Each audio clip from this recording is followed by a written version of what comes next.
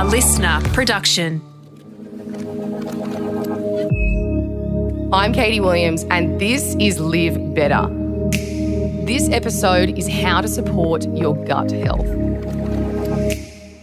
Now, before we get started, I just want to say, if you have symptoms of poor gut health like severe bloating or constipation, then go to your GP to talk about it.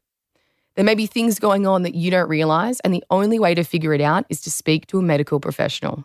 Last year, I did a 2-week gut health challenge with Marika Day, who's a nutritionist and a dietitian. And to be honest, I had a pretty healthy gut to start with.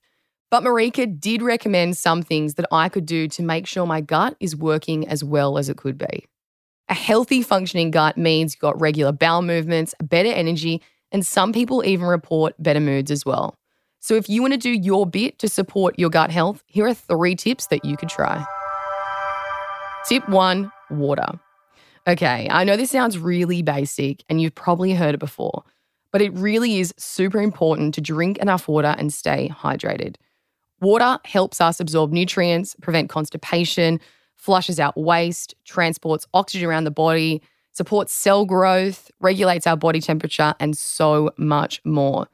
And if we don't get enough water, we get dehydrated, which can leave us feeling lightheaded and tired, give us a headache, make us more irritable, and even make us faint if it gets really bad.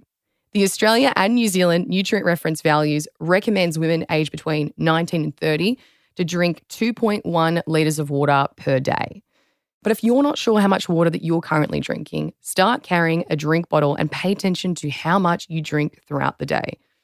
If you're not drinking enough, try incorporating it more into your daily life. This could look like setting yourself a time limit for when you want to drink a certain amount of water. Could be 1 litre before lunch and 1 litre after lunch. Tip 2, eat fibre. Fibre is an essential part of a healthy diet.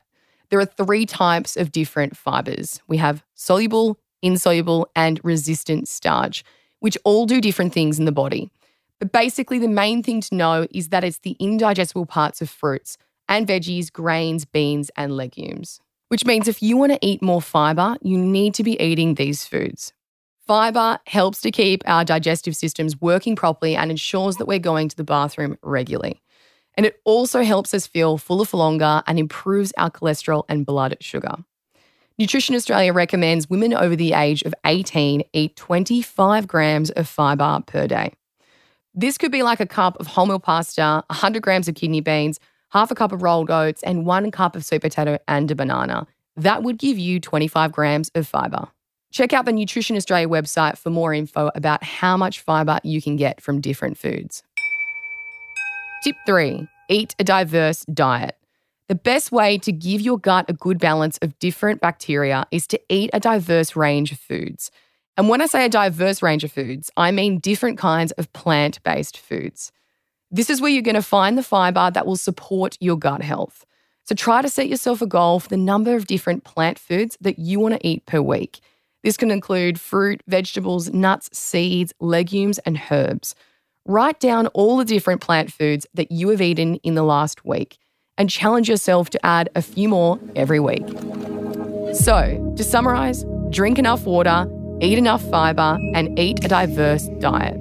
You can hear how I went working on my own gut health in my podcast, Better For It. Search Better For It podcast, improving your gut health. And follow me on Instagram at Katie Williams. Listener.